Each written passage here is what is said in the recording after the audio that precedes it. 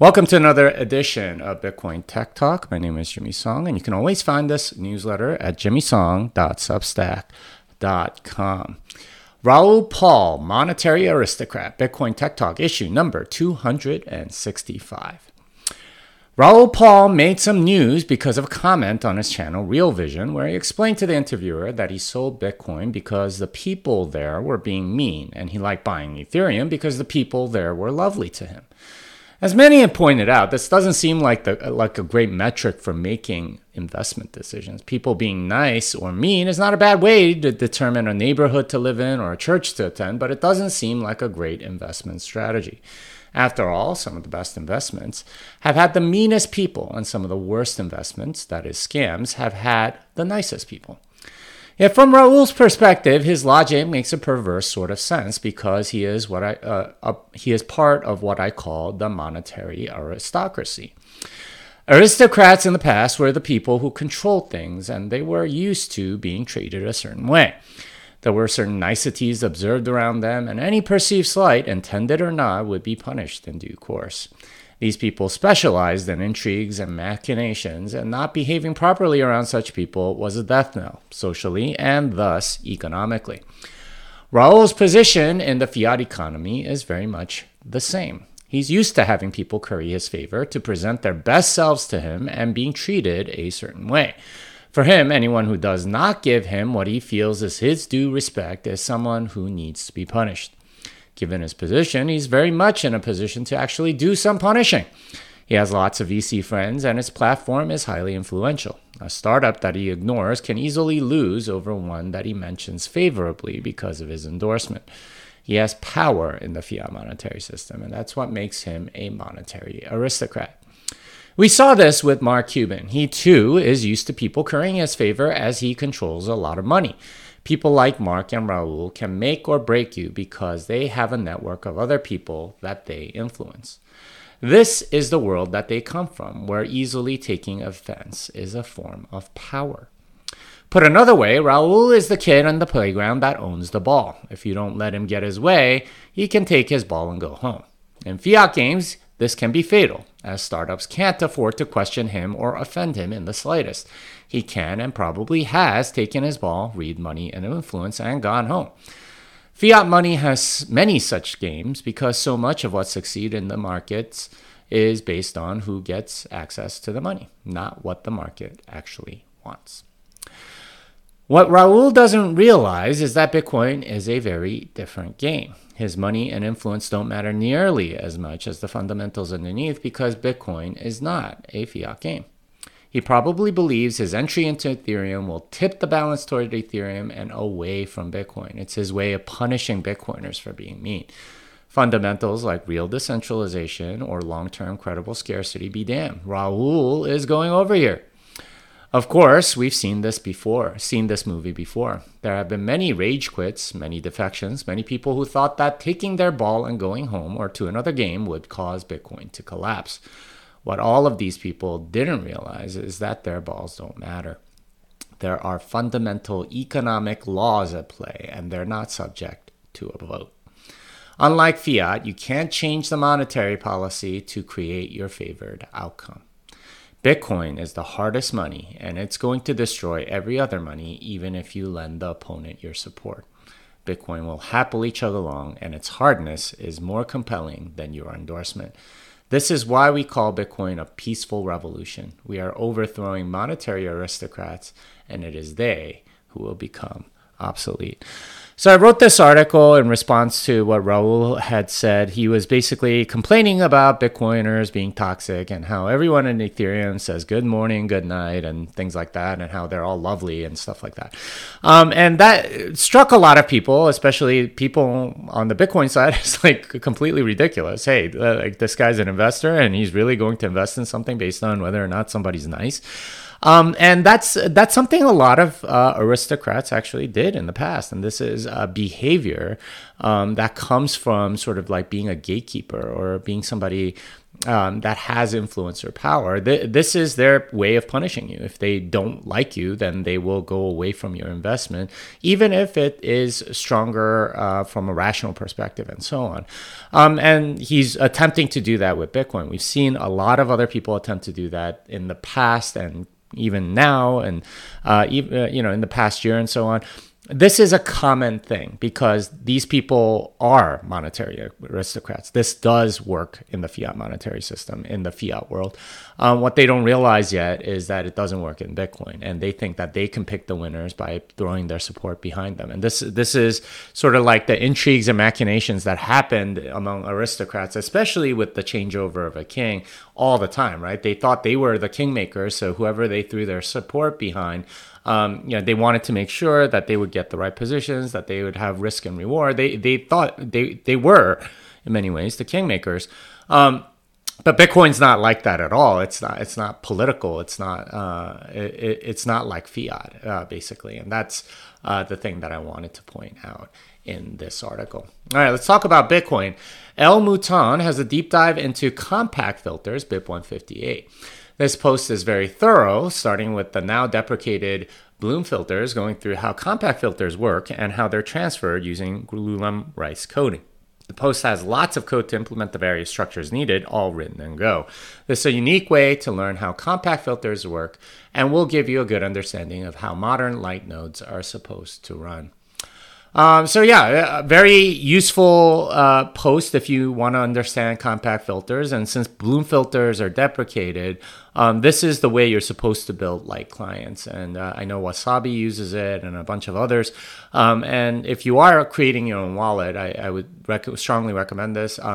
In addition, compact filters have a big component, are a big component of Lightning stuff. So if you're doing Lightning stuff and need certain data, this is a way to do it as well. Speaking of which, Lalu has a complete explanation of what happened with compact filters on testnet this past week. It looks like Neutrino, Lalu's compact filters client, rejected a compact filter because it didn't know about Taproot on testnet. As he explained, the client was attempting to do something that isn't possible on Taproot, as part of it is verification, and that's what led to the rejection. There are also a number of interesting enhancements to compact filters mentioned there, all of which have exciting use cases. So he talked about this particular bug. There was on testnet basically compact filters being generated as they should be. So it's nothing on the protocol side. It's on his on the part of the software that he wrote, Neutrino. And basically, what he told me, what he wrote in that thing is that for any sort of like spend, it's looking for the pub keys that are related to it, which you can do pre Taproot, but with Taproot, you only get to see the spend from the actual script that spent it, and not any of the other conditions. So it's not possible to know about all of the pub keys given one spend, unlike everything else. So that seemed to have been the case. So he wrote about it, and he's like saying how they're going to change compact filters in the future and so on. Kraken has a Taproot primer. This is a long and thorough document going through BIPs 340, 341, and 342, how it works, and the impact these things will have on the network. This is about as thorough a Taproot explainer as I've seen without getting extremely formal as academic papers and BIPs tend to do. For businesses and developers, it's a must-read to understand what can be done going forward. Taproot launch on mainnet is only a week away, and utilizing its advantages is going to be the task of many developers the next few years. So yeah, Taproot is about to launch in about a week, Kraken has published this very timely primer to really understand what's going on.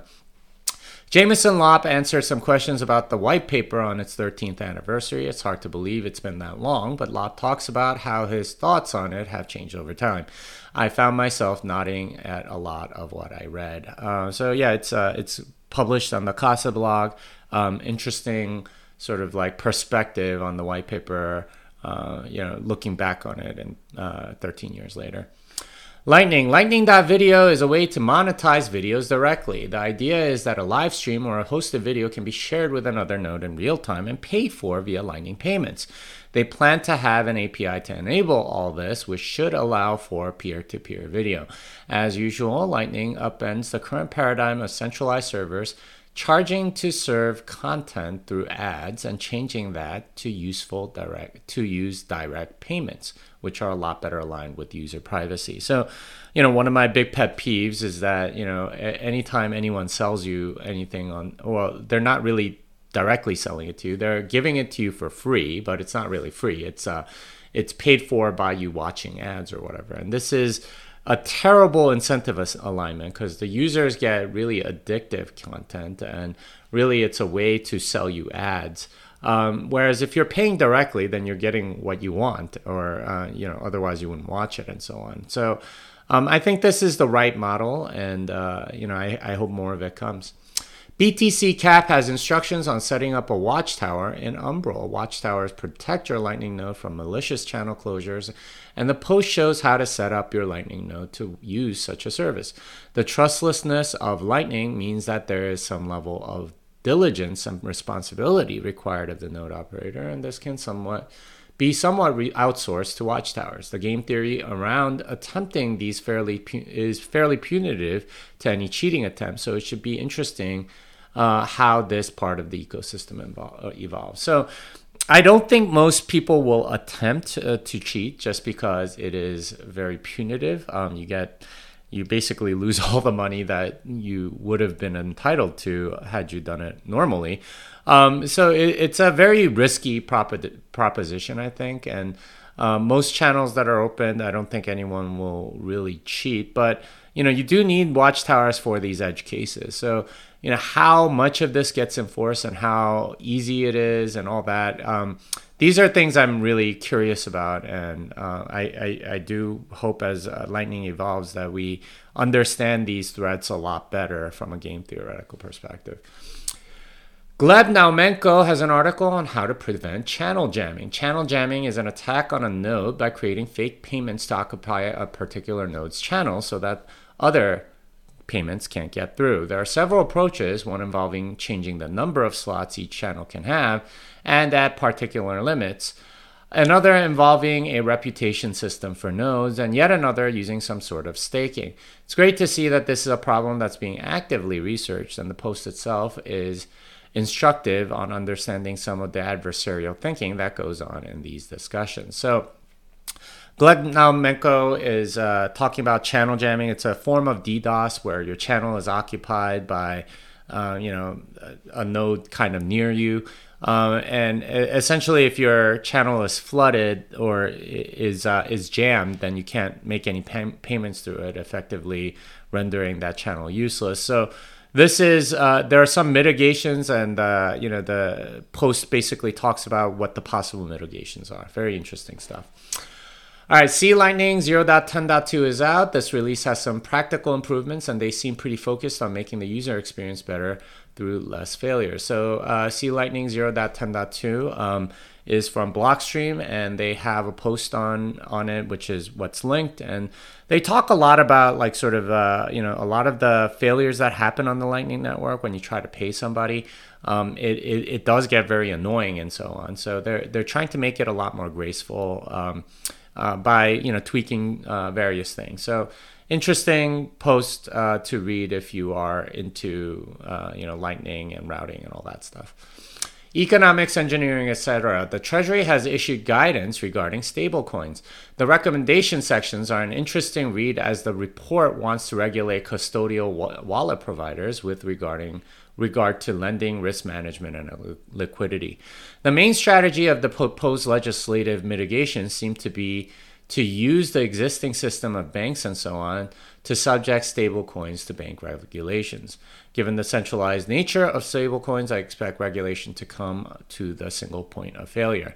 This is probably the first part of a much bigger regulatory regime where altcoins too will come under the purview of government bureaucracy. So I think they're starting with stablecoins because in some sense it's the closest thing to what they know, which is the US dollar. And they already kind of know banks, and stablecoins are sort of like dollar issuers from a bank or something like that. So I think that's where they're starting. They seem to have much bigger ambitions though, and I do expect them to get to altcoin regulations and so on. Adam Moore schools the Gospel Coalition's feeling on Christians investing in Bitcoin. I thought that his takedown was more thorough than the one I published last week, and it's good to see that Bitcoin Magazine is publishing this. There are just so many vectors of attack against Bitcoin, and I find that neutralizing each one is an important part to getting mainstream adoption. So Adam Moore's article is really about hey, this guy wrote this very ignorant piece on the Gospel Coalition's website, and here, point by point, like all the ways in which he's wrong. So I kind of did the same a week ago, but it wasn't nearly as thorough, and it wasn't published on Bitcoin Magazine, so I'm glad that he did that. Coinmetrics has some great stats on Bitcoin distribution. As they point out, 17.3 million of 18.9 million Bitcoin is in the top 1% of addresses, leading many to conclude that there's some serious problems with regard to wealth distribution.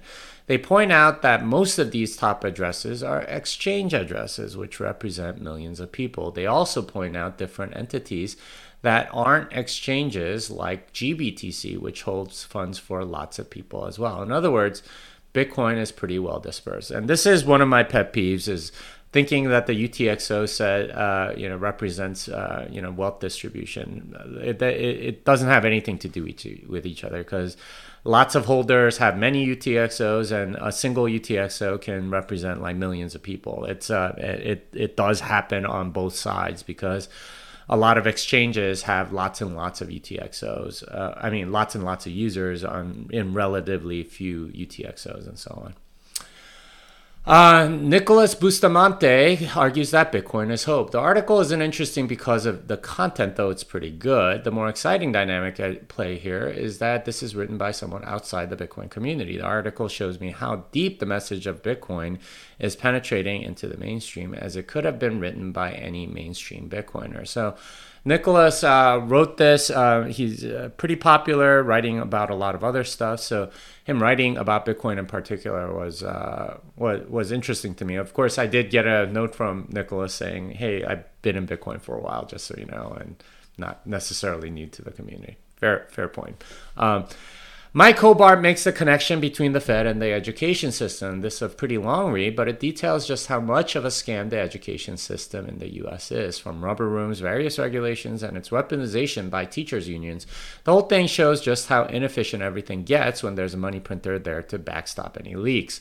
In a sense, the current education system is one that no one would ever make in the free market, yet continues because of the money printing that keeps it up. So, insightful article about just all of the different standards that go in, and all of the things that interact in a weird way and essentially get weaponized by teachers' unions for their own ends and so on.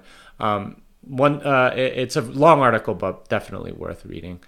Let's see, some quick hits here. Navajo are mining Bitcoin. This should be interesting, because so far, like a lot of Indian reservations and stuff, their only business model seems to be like opening a casino. I would love to see them, try some other stuff, like say, making an power plant and mining Bitcoin with it, or providing energy to other people. Like there's so many ways in which land that's outside of at least some U.S. laws and stuff like that can be utilized. And I don't know, I would love to see Indian reservations become like, places where we can experiment with different things. Australian bank CBA is adding Bitcoin natively. So this seems to be a big deal from the people that are in Australia, that they seem to be a big bank. And if they have it natively, we think that means that you'll be able to keep a Bitcoin balance in your bank account. So that would definitely be interesting to a lot of people.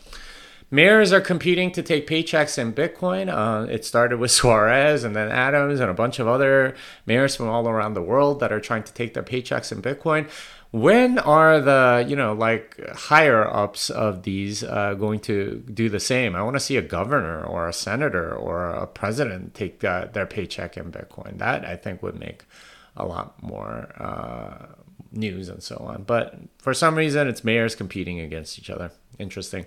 Fernando M has an explanation for the inherent volatility of Bitcoin. So this an argument for why it's going to continue to be volatile against the dollar, which is interesting. Arthur Hayes is another one of his inimitable articles, and he always has interesting takes. He's one of the more interesting people in Bitcoin. He started BitMEX, and he's really rich and also like a bodybuilder and stuff like that. So very, very interesting guy. Go read it if you want something entertaining. Another week, another rug pull, and another. These are rug pulls from something called Anubis DAO. And of course, there was like the funny one that was on Twitter where it live happened while the guy was watching. Some events. I am planning to be in London for the Advancing Bitcoin conference on March 3rd and 4th, but there's some possibility I won't be able to get into the UK. I'll also be doing the programming blockchain seminars in London if I can get in, and in Miami in April. Podcasts, etc. On this week's Bitcoin Fixes This, I talked to Natalie Brunell about reporting. Natalie shared her experience being a broadcast reporter, working through the ranks, and how media reporting has changed in the last 20 years. I read through last week's newsletter, which you can find. I talked to Wealth Science and Evolved Idiots about Bitcoin. I was on Preston Pish's podcast with CJ Wilson to talk lobbying. And of course, the new book is Thank God for Bitcoin. My other books are The Little Bitcoin Book and Thank God for Bitcoin. Unchained Capital is a sponsor of this newsletter. I'm an advisor and proud to be a part of a company that's enhancing security for Bitcoin holders. If you need multi-sig collaborative custody or Bitcoin native financial services, learn more at unchained.com. Fiat Delenda Est, this song is done.